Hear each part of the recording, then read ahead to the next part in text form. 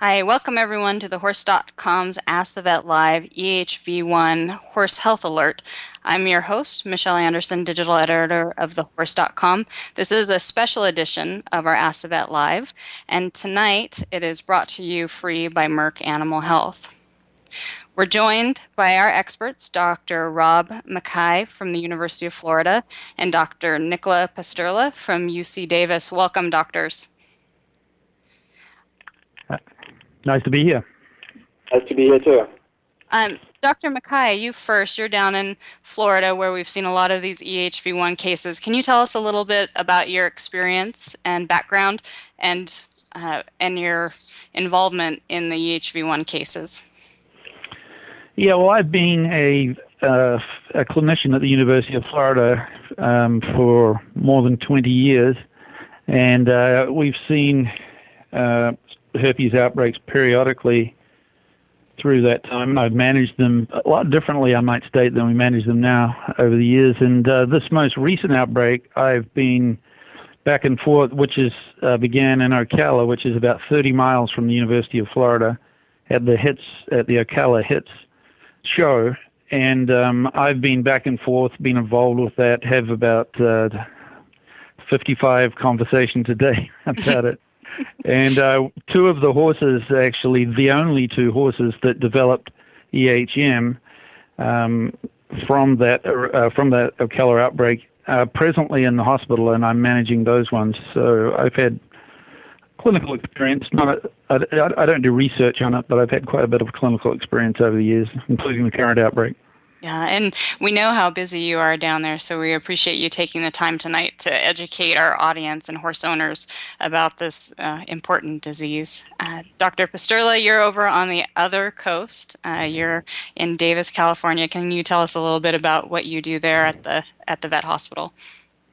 Absolutely. I've been with the vet school for approximately 14 years, initially as a resident and now as a faculty. Been enjoying working here very much. I'm a clinician by nature, and I have an appointment with a teaching hospital where we get to see any type of medical entities. And we also get confronted with horses that present with EHV-1 infection, have been generally involved, mainly because these horses get, by default generally, they get referred to our institution. We have a state-of-the-art isolation that allows us to properly care for this animal, also prevent any potential spread to other horses. I also have a keen interest in EHV-1 and other respiratory diseases, mainly from an epidemiological but also diagnostic aspect.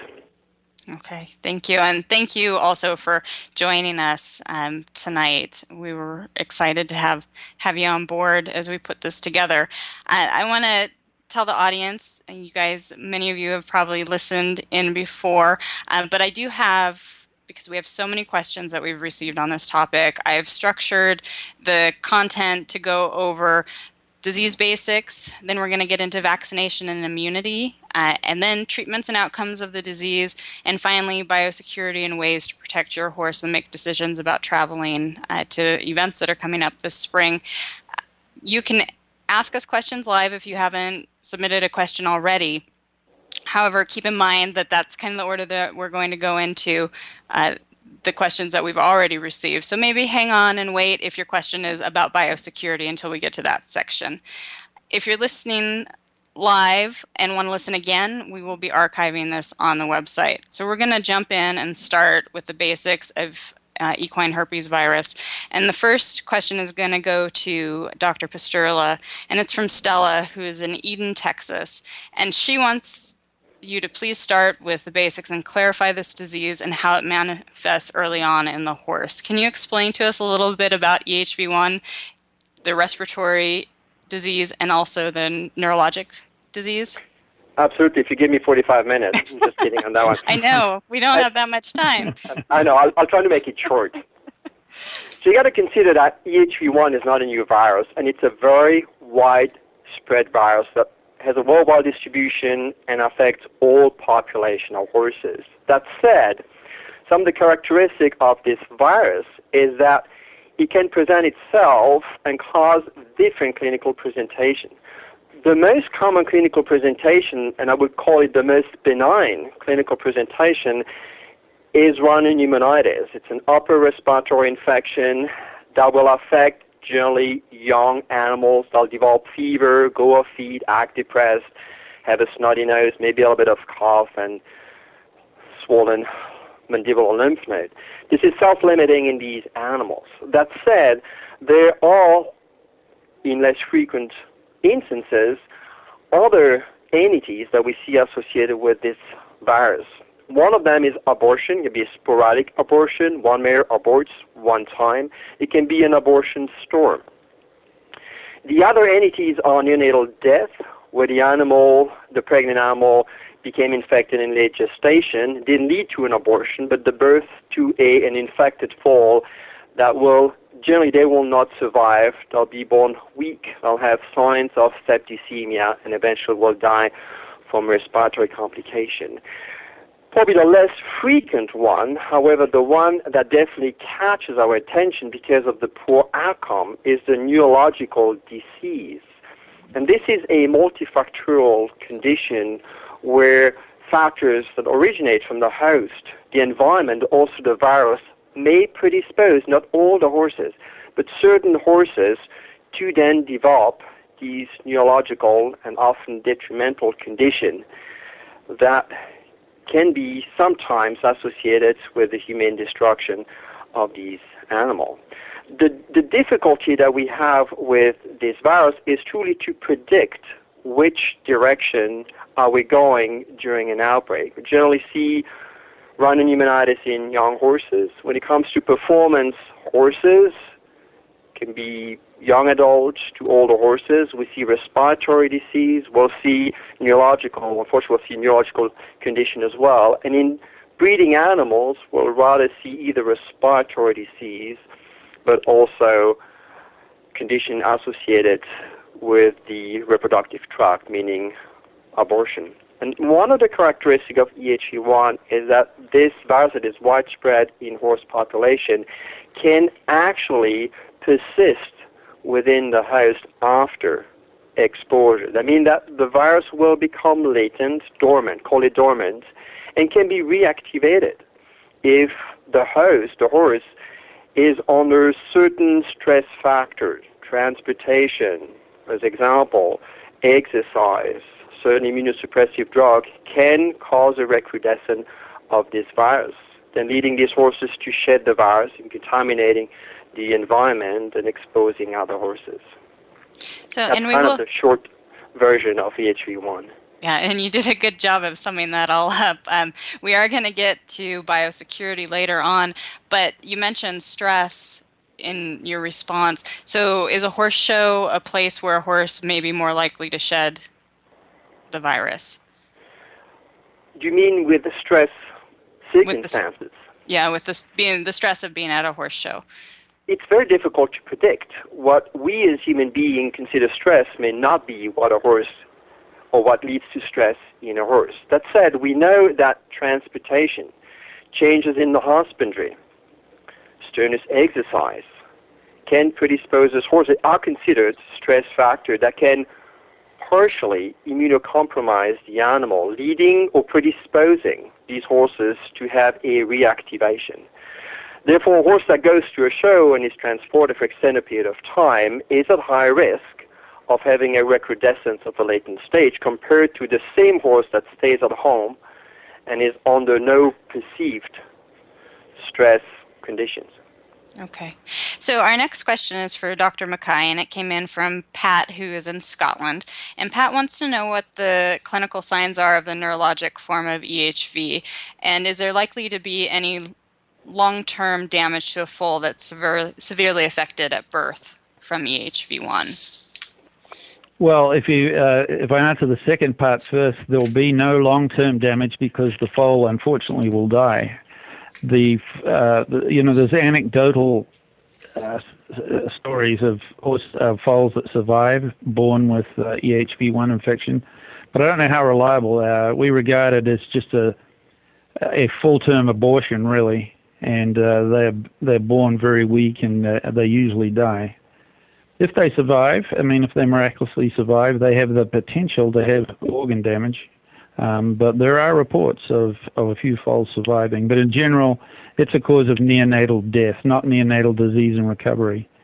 Okay. But if we go to the neurologic form, which mostly affects adults, generally mature adults, and the scary thing about this disease is that it comes on extremely fast. So it's very common. In fact, it's most common, I think, to miss the early signs.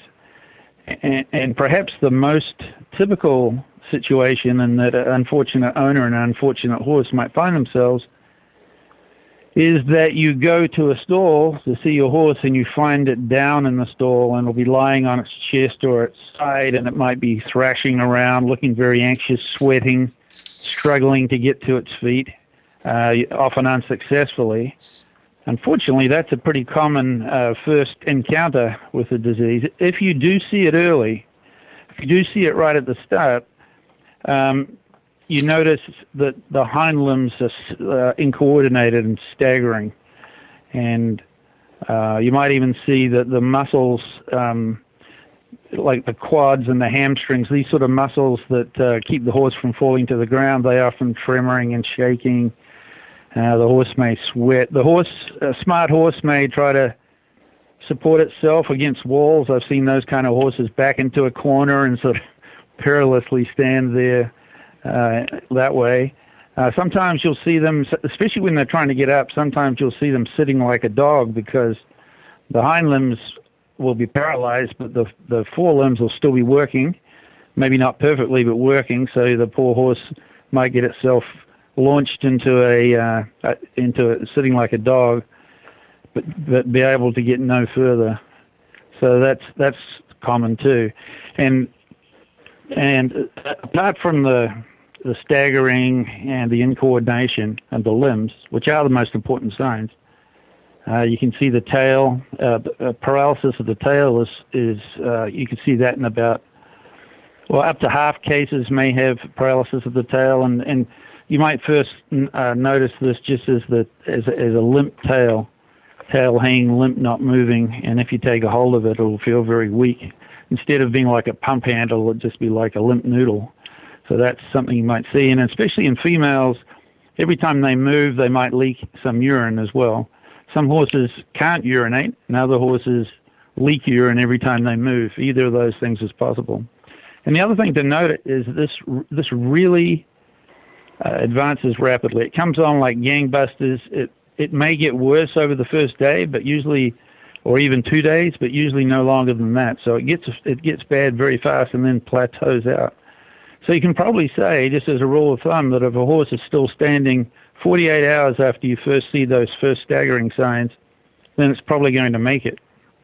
If we look at horses that are down, unfortunately, that's probably at least half of them.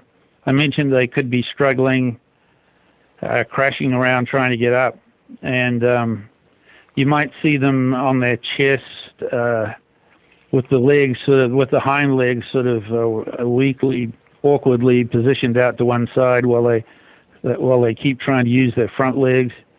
And as things get worse, they'll lie on their side.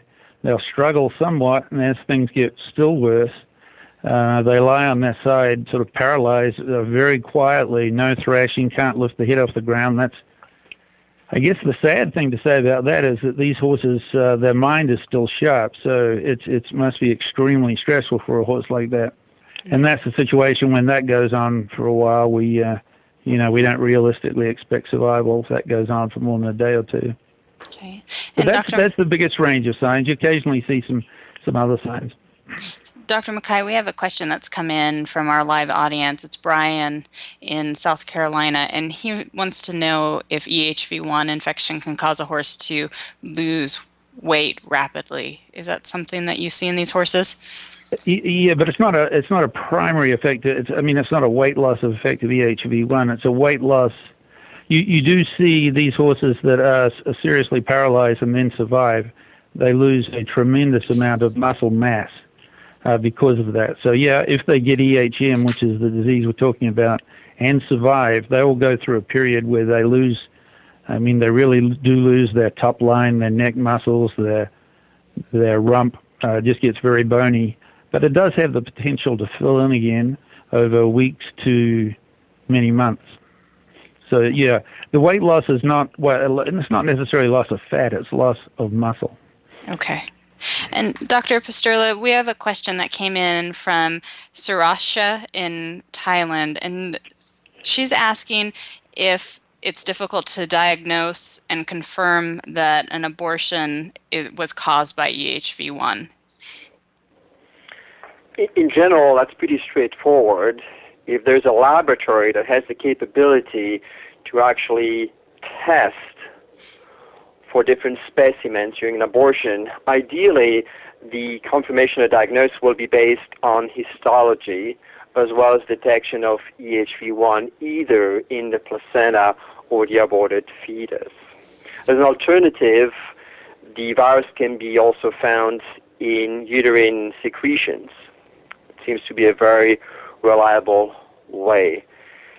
It's difficult based on clinical presentation alone, especially when you're dealing with a sporadic case. With sporadic, I mean one single horse that did undergo recrudescence of a latent stage where the virus then crossed the uteroplacental unit and affected either the placenta leading to placentitis or the fetus leading to premature death in utero the fetus and then abortions. It's difficult to base it on clinical presentation.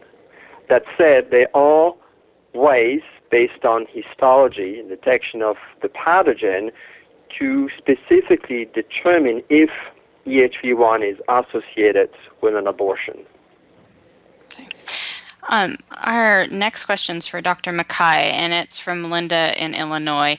And Linda says that she's seen more and more cases of EPM diagnoses in her area in the Midwest.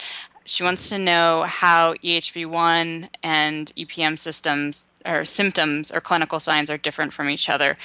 Do you have any comments on that, Dr. Mackay? Yes, I'm actually really interested in EPM, so it's good that I got that question. And that may have been on purpose. Yeah, I'm sure it was no accident. But the upper Midwest has always had a fairly high prevalence of EPM. So if it's ramping up even further, and I see this one's from Illinois, so Michigan, Illinois, Ohio, Indiana, they've always had pretty high prevalence of EPM. But it's a good question. If we before I start talking about the differences in clinical signs, one important sort of epidemiologic difference is the EHV-1 or EHM. That's what we're talking about, the neurologic form.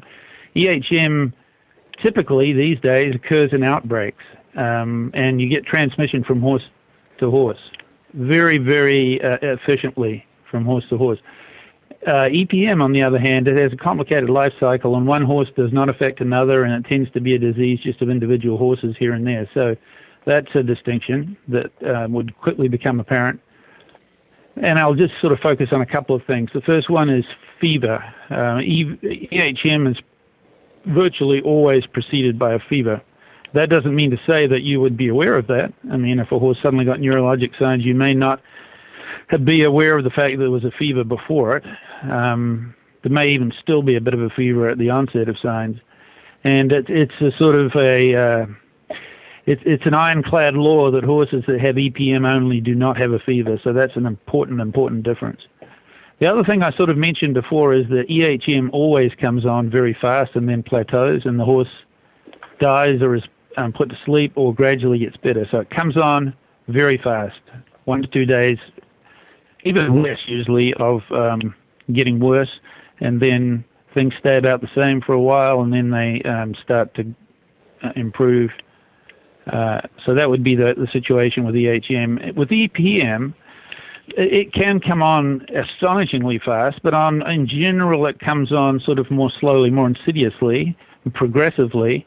And if it's not treated, it tends, even though the signs wax and wane, it tends to get worse and worse and worse. So the profile of the diseases are extremely different. And another difference in most cases is that the signs of EHM are usually the same on the right side as they are on the left side. It's not always the case, but the left hind leg is going to be about as paralyzed as the right hind leg. That you call that symmetric signs. And one of the hallmarks of EPM is that the signs are worse on one side than the other. And there's just, I suppose, there's a fairly predictable set of signs in EHM. You know, paralysis is much worse in the hind legs than the front legs, and when it affects the front legs, the horse goes down, can't get up. That's EHM. Very seldom do they have much in the way of other signs. They may have the bladder paralysis that I mentioned before and the tail paralysis, those kind of things. EPM can just have a huge range of signs. It can have one front leg affected, both front legs, one hind leg, both hind legs. It can have a whole lot of brain signs. It can affect behavior. It can affect vision, balance, all those kind of things. So that's, I'm like Nicola, I had easily used the 45 minutes there, but I better stop, I think. Well, in our next question, we're going to transition from neurologic to respiratory comparisons. Dr. Pisterla, we have a question from Lauren in South Carolina, and she wants to know she says it seems that many of the EHV-1 symptoms or clinical signs mimic equine flu. What are the main differences that you would see between influenza and EHV-1? That applies to the respiratory disease, both of them. As I mentioned before, EHV-1, the most common clinical presentation would be an upper respiratory infection.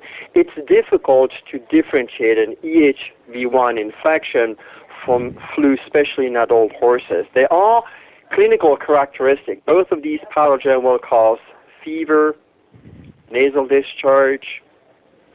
The difference is that equine influenza virus will generally, in naive horses, cause this very harsh cough. It's a characteristic that we generally don't see associated with EHV-1. That said, when it comes to partially immune horses, horses that either have been exposed previously or horses that have been regularly vaccinated, we see altered clinical presentation where the clinical signs may be milder, where a horse with fever, nasal discharge without coughing can truly be affected by equine influenza virus, as well as EHV-1. A typical example is right now with the outbreak in Florida. As you may know, there is an issue with equine herpes virus 1 affecting at least 7 horses. But there's at the same time also an outbreak of equine influenza virus. And it's sometimes difficult in these performance horses that have been previously vaccinated to determine, based on a horse that appears mildly depressed, is febrile, not necessarily coughing, to determine which pathogen is affected. The strategy to attack these cases is actually to broaden the spectrum of pathogen, or the testing for this pathogen, using novel molecular techniques where a nasal secretion or swab will not only be tested for equine herpes virus 1, the range will be expanded to other pathogens, including strep equi, equine influenza virus, as well as EHV-4. Okay. Our next question, Dr. Mackay, I'm going to give it to you, and then Dr. Pisterla, you might have a follow-up. It comes from an anonymous emailer from British Columbia. She says that as the owner of a horse that was euthanized after contracting EHV-1, I would like to know what the likelihood of a horse that has been exposed to EHV-1 and has shown no symptoms, what is the likelihood that that horse could be a carrier? Well, in light of the fact, the question is the likelihood of being a carrier rather than becoming a carrier. That's interesting. But, in light of the fact that many, probably most, although it varies in the different reports you see, most horses are already carriers of this latent form of the virus, which Dr. Pisterla called a dormant form of the virus. So most horses are already carriers. So, whether or not they become carriers of an additional outbreak strain, they're probably already carriers. and they carry that virus in the lymph glands around their head and some of the nerves around their head, and it's carried completely without clinical signs. So whether or not they carriers really isn't something to worry about, because that's the price of being an adult horse, being a carrier. So that part one wouldn't worry about. But having a healthy horse in contact with a horse that dies of EHM, that's very worrying. And you said there were no clinical signs. So if the contact horses go through a period of monitoring, and this would be up to a month, during which they show no clinical signs, then if they've had an infection, it's certainly at a very low level, and and so whether or not they got infected, they're very unlikely to have become infected, and you have to be infected first to become a carrier. So that's very unlikely. But even say you have a horse that was in contact, did get a fever, or even got neurologic signs and survived. Once the horse has convalesced, it's been through quarantine, it's got better, it will be a carrier more than likely of the virus that made it sick. But Nicola can add to this. But the notion is the consensus that experts accept is that this horse, now that it's recovered, even though it's carrying that virus in a latent form, it is no more of a risk to any other horse than your average horse walking down the street.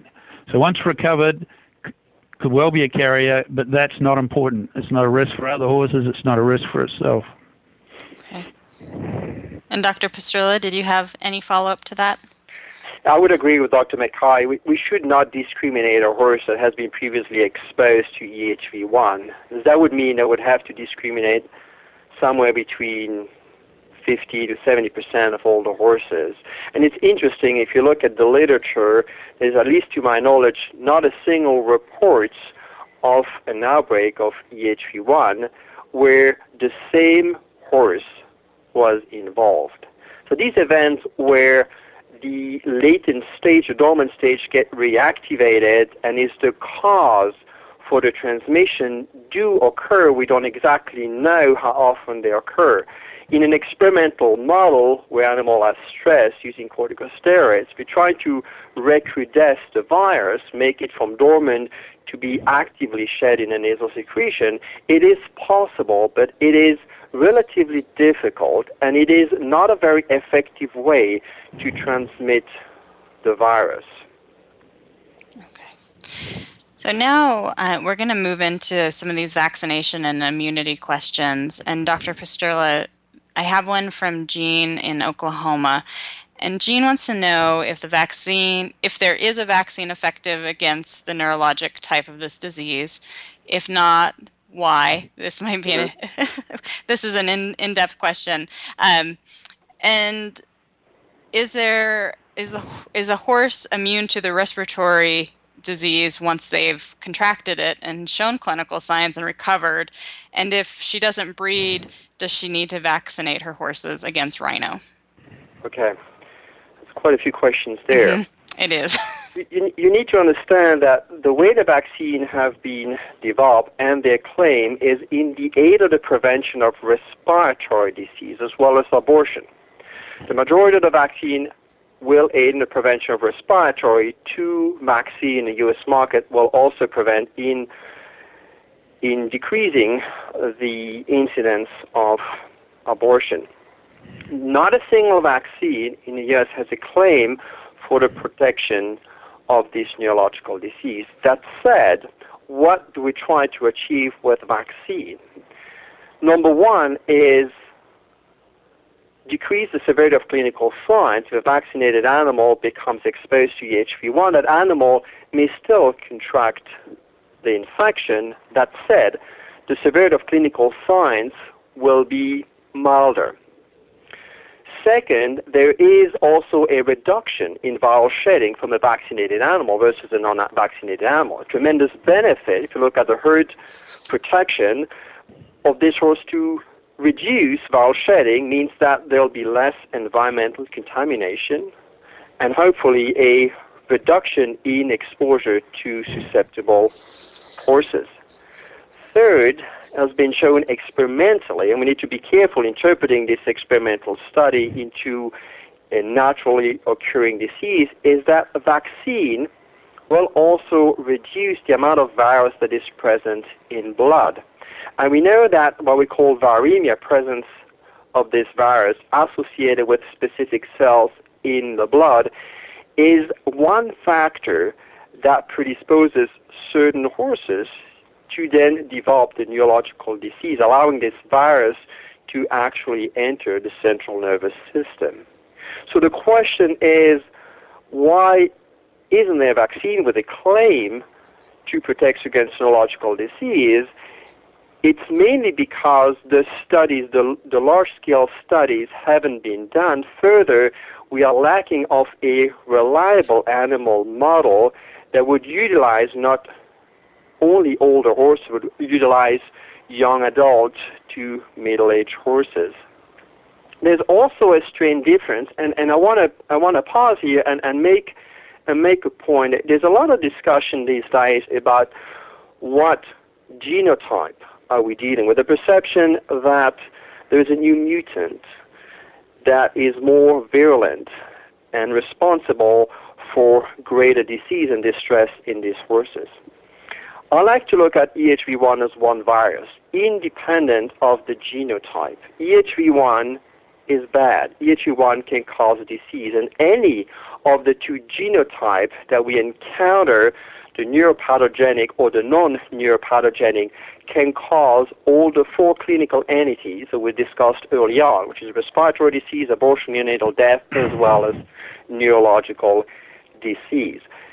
That said, it has recently been shown that EHV-1 strains that are retrieved and characterized from horses that develop neurological disease are more likely to have or to be of the neurotropic genotype. They have a slight variation in their genome. We also need to consider that the non-neuropathogenic genotype can be retrieved out of horses with neurological disease. Typical example is the outbreak that is occurring in Florida right now, where 6 horses, 2 of them having neurological disease, they're all infected with what we call a non-neuropathogenic genotype. So the question is if the client or the horse owner does not breed the animal, is there a need to vaccinate these animals with a vaccine that has a label for the protection of abortion? Most of these vaccines that have a claim for the prevention of abortion will also have a claim for the prevention of respiratory disease. So there is a benefit of vaccinating animals for prevention of rhinopneumonitis. The schedule when vaccine needs to be given is slightly different in a performance horse than it will be in a breeding animal. I'm not quite sure. I hope I answered all the I think you did. You touched on all of them. And we have a question that is kind of similar that has come in from our live audience, similar but different. And I'm going to send it over to Dr. Mackay. And it's from Shar in Spokane, Washington. And Shar has an 11-year-old gelding who over the past 2 years has had a negative reaction to the rhino vaccine. She's chosen not to vaccinate him due to the reactions. Do you have any other recommendations or input for her? Give me that one again. I didn't see that one. That one's just come in. Okay, go ahead. This one's live from the audience. So she has an 11-year-old gelding who has had negative reactions to the rhino vaccine, and she's choosing not to vaccinate. Is that a good idea, or are there any other options for her?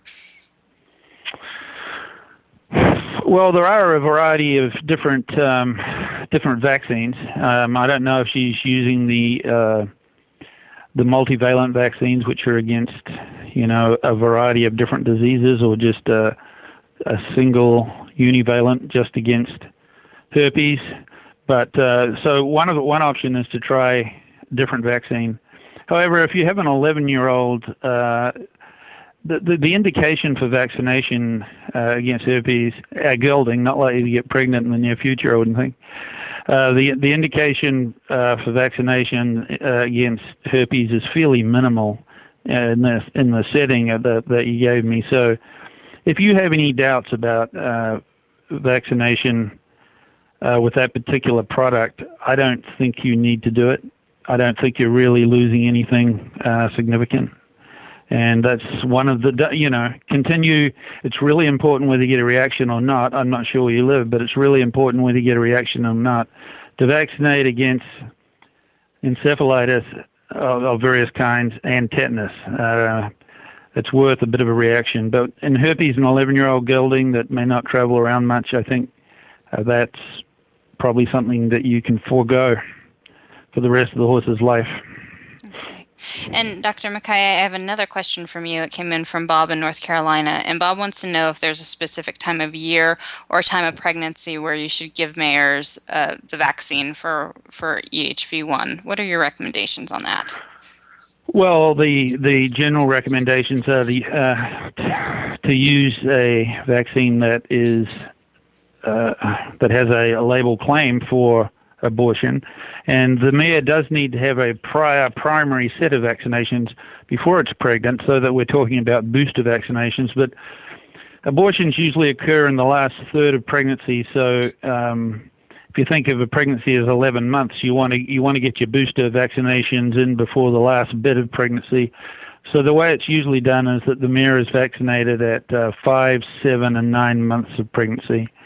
And, the data are sort of spotty, but it seems like that does reduce the amount of herpes abortion. Okay. Our next question is for Dr. Pasturla, and it's from, I think it's Tanya in Virginia. It may be Tania if you're listening. Sorry if I got that wrong. She says that some vet practices are recommending vaccinations for EHV-1 despite a consensus reached by ACVIM about it preventing the neurologic form. She wants to know if we can discuss the use of vaccination in the face of these, what she describes are outbreaks. And I think we've touched on this a little bit, but Dr. Pasturla, do you want to have a clearer answer to that? Sure. The jury is split on that one, and it's mainly because we are lacking information on the benefit of vaccinating horses against EHV-1 during an outbreak. Been shown with other diseases, respiratory disease, but also abortion, that there is a benefit of vaccinating horses. Going back to what the vaccine will do, they will milder clinical disease, they will decrease viral shedding, and also to some extent reduce the level of blood-borne virus.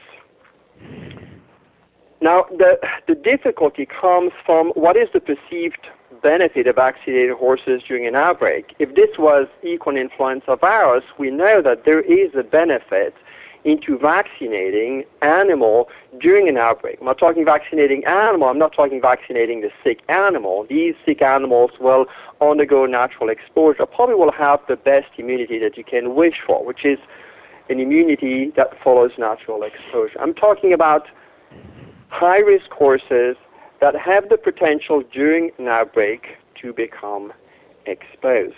There is, in comparison to equine influenza virus, a perceived benefit.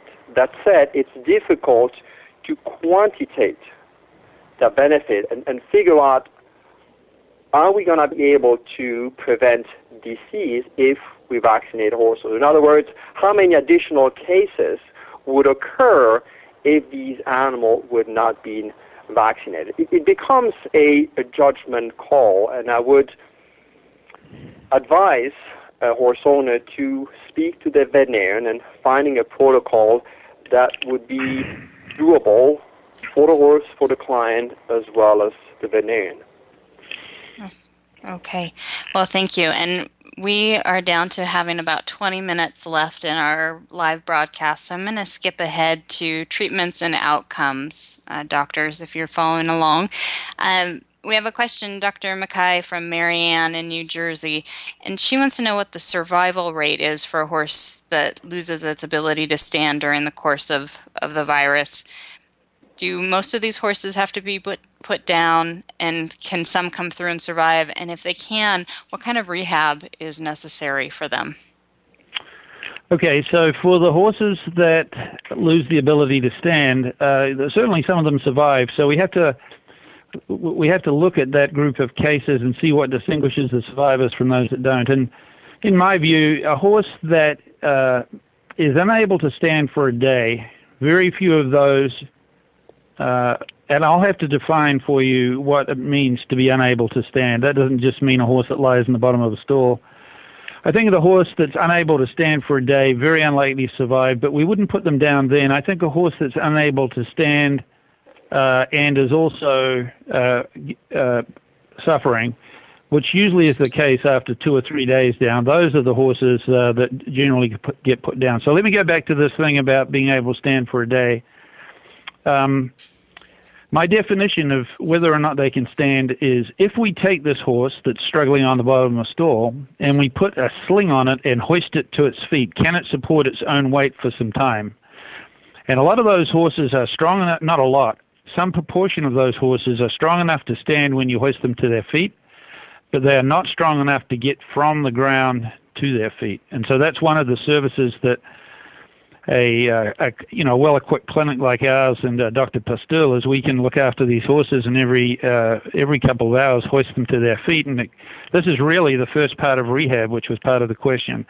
So if you lift this horse to its feet and it just hangs in the sling, it starts suffocating in the sling, then that's not standing. Those horses, if they do that for a day, I would think that a very high percentage of those will die.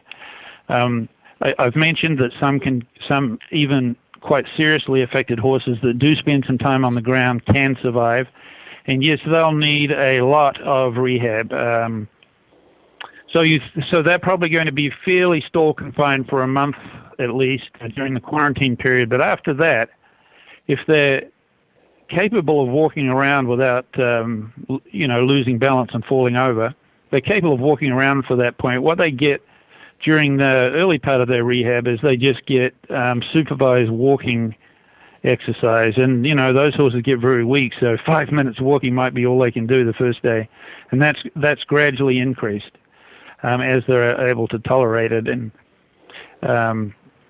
it takes a lot of sort of common sense to realize where you are in this horse's recovery because they're all different. It can be weeks, can be months.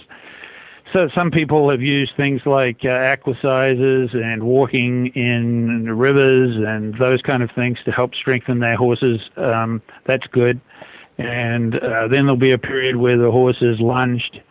And then there'll be a long leg-up period, where it's ridden flat. And then, then one has to use their judgment about when you can start introducing that horses back to the athletic things that originally did. And I will say one of the areas of information that's lacking even for the professionals in this area is what percentage of horses completely recover and what percentage are left with residual signs.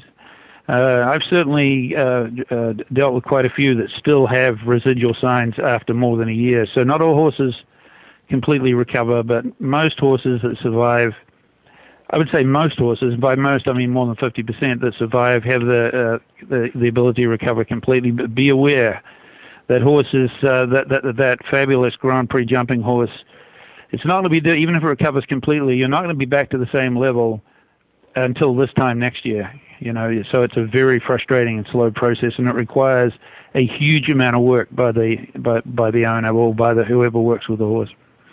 Okay. Yeah, that was going to be my follow-up question is how much commitment does it take from the owner to get these guys back up and running? And it sounds like quite a bit. Yeah. Dr. Pasteur, we have a question that's come in from our live audience. Hillary in Kentucky wants to know, why does there seem to be a large demographic of outbreaks at the same time with no connection to each other that are in different parts of the country?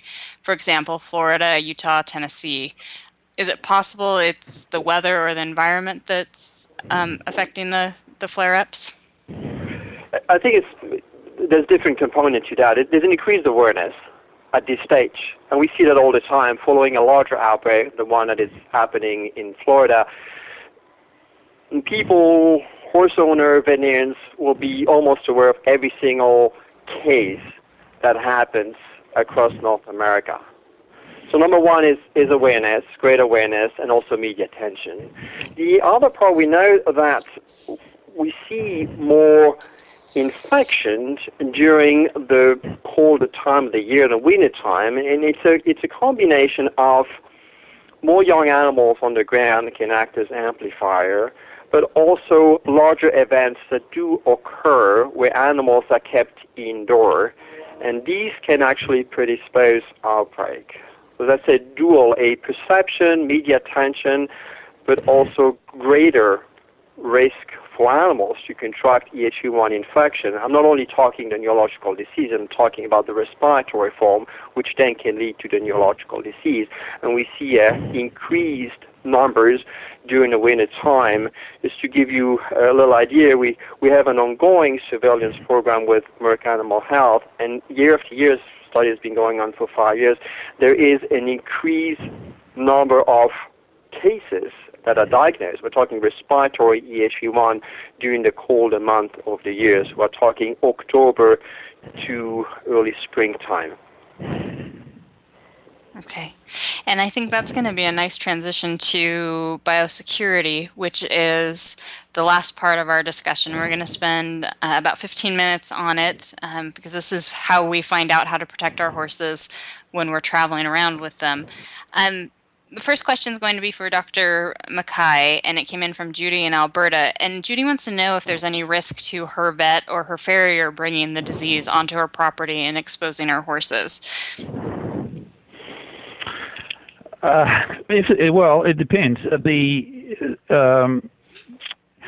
If this is sort of maintained as a closed situation without a lot of horse traffic, so there's automatically a low risk if we don't have horse traffic. So that's the first thing, is the horse traffic. The second thing is there any, as Nicola just mentioned, there is huge publicity about any of these outbreaks. They become sort of nuclear very quickly, and it's impossible not to be aware very quickly about about outbreaks anywhere in North America, for that matter.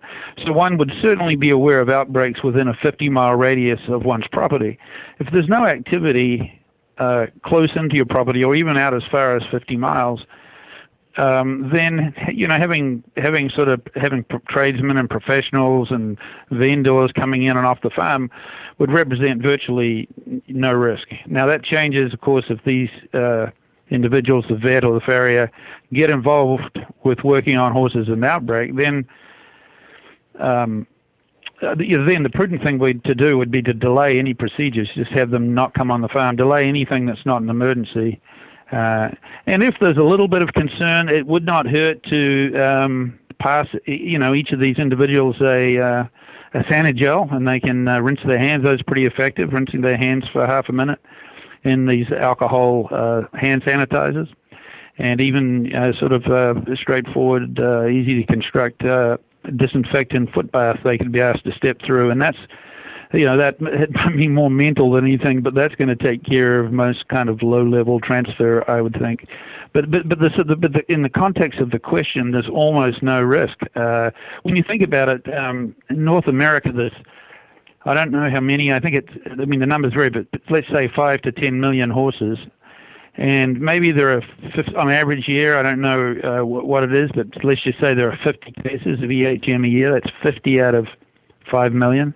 So even though it's really, everyone gets really anxious about this and they get a lot of publicity, let's realize that the risk, without knowing anything else, the risk of your average horse is really, really low. It's more likely that a meteor will strike it, or, that lightning will strike it twice, probably. Okay. And you are or have been treating, is it one horse at University of Florida, or was it two? Horses. Two. Mm-hmm. Can you describe a little bit about the biosecurity measures that you institute there at the vet hospital? Okay, so they're in an isolation facility, where each section of isolation where these animals are has its own air. So there's no there's negligible possibility of virus transferring from where they are to any other section of isolation. That's the first thing. They're in a completely enclosed stall, so there is no opening to the outside. The air is vented out carefully. Then when we interact with these horses, we wear a full Tyvek suit. We look like it looks like we're trying to deal with Ebola virus because we completely cover up. We cover virtually all parts of the body, and when during the early parts of each case, we actually change into separate clothes, which we wear with the horse, which we change out of back into, and this is under all the protective equipment. We try to only have one or two individuals associated with each horse, and have those individuals have minimal contact with routine other horses in other parts of the hospital. And we use hand disinfectants and foot baths very generously, frequently during this work. Okay. So it's pretty secure. Okay. Well, we have a question for Dr. Pisturla that has come in from our live audience. Dr. Z is listening, and Dr. Z is at Santa Anita Racetrack. And has a 3-year-old filly that was 4 stalls down from the filly that was diagnosed and died today of EHV-1. Dr. Z said that he pet both horses 11 days ago. What is the chance that hers or his could have become infected from that contact? It's difficult to give a number. I would say it depends on the biosecurity and how much risk there is from that susceptible animal to become exposed that our horse unfortunately died. There's always a possibility within the same space, if there is, as example, nose-to-nose contact, next stall, or if there is shared equipment. That could be a rack, that could be cleaning equipment, that could be riding equipment. That's a very effective way to transmit the disease. Hands that are not washed between horses or sanitized equipment can be a very effective way to transmit. Now, it's not because an animal does not display clinical disease that the animal has not been infected. And we've seen that during the outbreak that happened in Utah and Ogden almost 2 years ago. We ended testing a lot of sick animals that tested positive for EHV-1. We also ended testing a lot of healthy animals that had been exposed to clinically affected animals. And it was, to me, at least amazing to see how many horses that remained healthy were shedding EHV-1. And these are the true typhoid mares. These are the horses that look healthy. The overall perception is, well, if they look healthy, I don't have to take good biosecurity precaution. That's why I want to pitch in an advice for horse owner is to truly treat every single horse during an outbreak the same way, independent if the horse displays clinical signs or doesn't. Now, specifically, if Dr. Z wants to know if this horse is shedding, then testing can be performed. A nasal secretion can be tested by PCR for the detection of the presence of EHV-1. That said, one single time point is generally not enough. You have to test an animal twice, 10 to 14 days apart, in order to determine that that animal does not represent a risk to other animals. The 10 to 14 days apart is because if you test an animal during the very early stage of the disease, during the incubation period, it is possible that that animal will test negative with the specific diagnostics. That's why it is worthwhile retesting this animal 10 to 14 days later. This animal has been or remained negative with that specific testing modality 10 to 14 days apart, which is more than the average incubation period, and is somewhere between 4 to 7 days, then you can easily assume that that animal does not represent a threat to other animals. That animal is not shedding EHV-1. Okay. I have a question for Nicola as well on that. So, if the single contact was 11 days before the onset of signs, the chances of if I'm representing that correctly, and I'm not sure that I am, but if that were the case, if that were the only contact, Correct. it would seem very unlikely to be shedding 11 days before the onset of signs, don't you think? You don't know. I mean, every scenario is possible. One scenario can happen, and we saw that, where there is no direct contact to the index case, but there's contact to additional horses within the barn, where every single horse along the barn gets infected. Some of them displaying clinical disease, others don't. And you can imagine if the incubation period is 4 to 7 days, then with every single horse, you may actually prolong the course of the disease. That can be as long as 21 to 28 days. And it's not because an animal is not displaying clinical signs that the animal hasn't been infected and is shedding. We know that the average shedding period is somewhere between 8 to 12 days. So if this animal was exposed 11 days ago, assuming an incubation period that is, let's say, 1 week, and this animal now has been shedding for 4 to 5 days, that animal may still be in a phase where it is not displaying clinical signs, but still at the tail end of the shedding process. So our next question is from Rebecca in Oklahoma City, and Rebecca keeps her horse at a boarding stable where there's lots of transient horses coming in and out, but her horse is away from where those horses are kept. Is her horse at risk? And I think this is a good follow-up to Dr. Z's question, because Dr. Z's horse was probably 4 stalls down as 48, 50 feet from the other horse. How far away is safe? And can other horses then transmit it to your horse across the property or a stable? It is not a matter of distance, rather a matter of biosecurity. With biosecurity, I'm talking about simple measures that will prevent the spread of an infectious pathogen. And that does not only apply to EHV-1, that applies to all respiratory and enteric organisms that are highly infectious. We need to consider that EHV-1 is transmitted via droplet.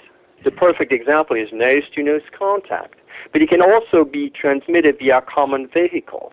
That means hands, shared equipment, cleaning equipment, tag, a rag, a shared water bucket.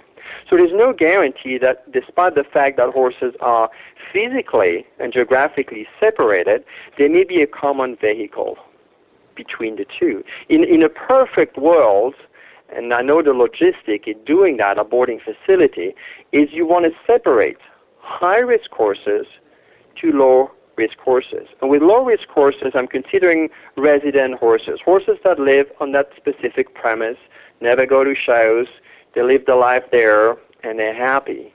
High-risk horses will be horses that go to shows, go to clinics, commingle with other horses, and come back. You try to keep every single horse as a unit.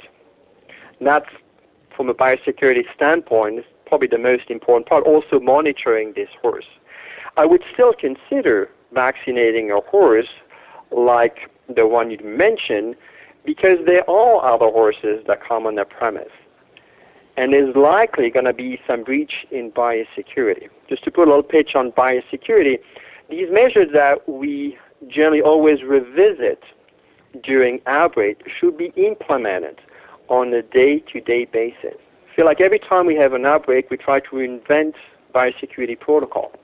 These are simple measures that aim at reducing the likelihood of a horse being exposed to an infectious pathogen. They should be used every day, and not only during times like these where there's an increased awareness of ongoing outbreaks. Okay. And we have a question from our audience. Heather is listening live in Florida, and she said that her barn is attending an event in Ocala in 10 days.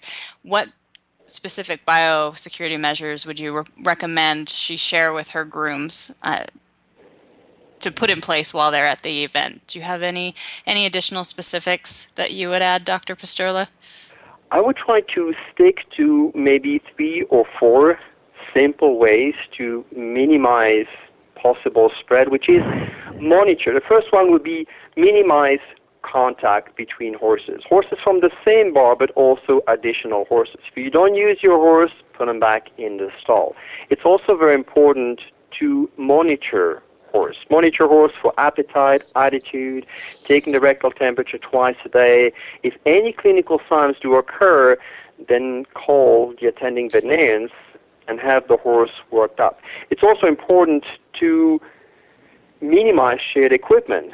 And if shared equipment is there, the equipment needs to be cleaned between horses, not only cleaned but disinfected. The same applies to a rider that will ride multiple horses. You want to be sure that you wash your hands, you wash the riding equipment, or clean, or disinfect. There's a lot of different disinfectant out there. You can use disinfectant wipes.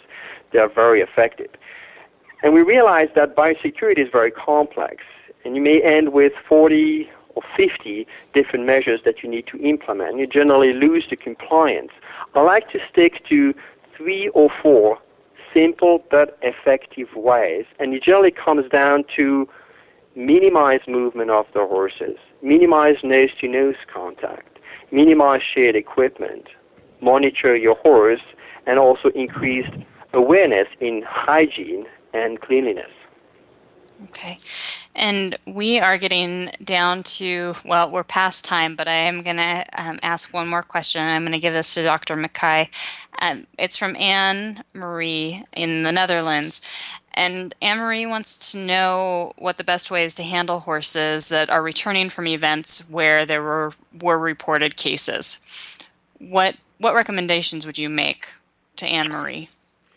Anne Marie needs to isolate that horse. I don't know if it was a horse or horses. If there was a known potential contact, then this horse needs to be isolated, and Anne Marie needs to institute the biosecurity controls that Dr. Pastola just talked about. I mean, in particular,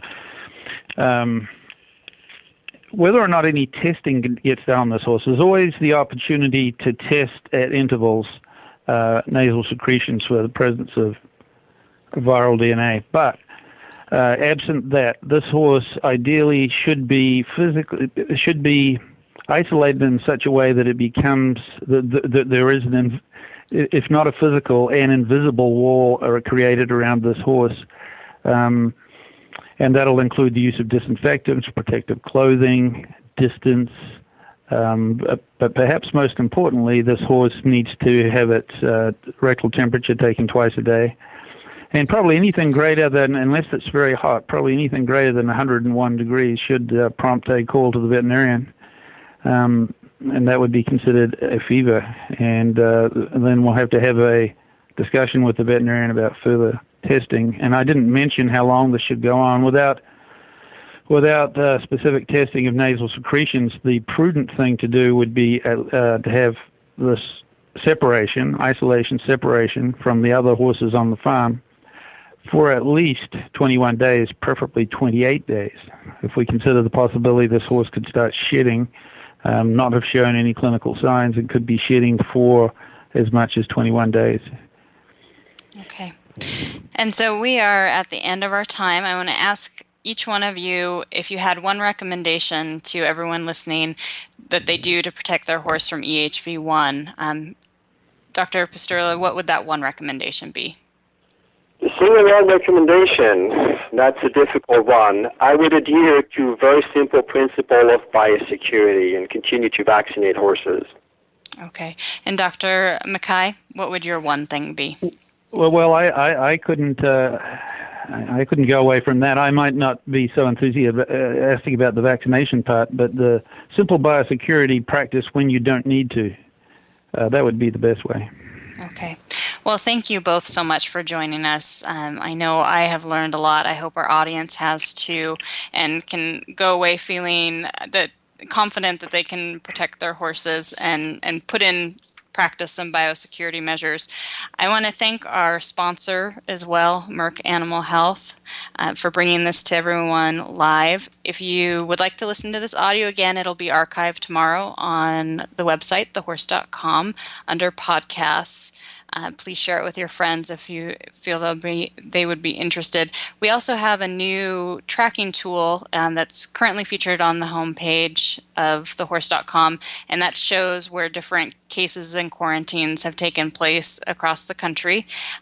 If you are looking for more information on EHV-1, do a search. We have thousands of articles and videos and fact sheets on all kinds of horse health information to help you take care of your animals. Thank you again, doctors, for joining us, Dr. Pasturla and Dr. Mackay. Pleasure. My pleasure. And to everyone who listened live, thank you and good night.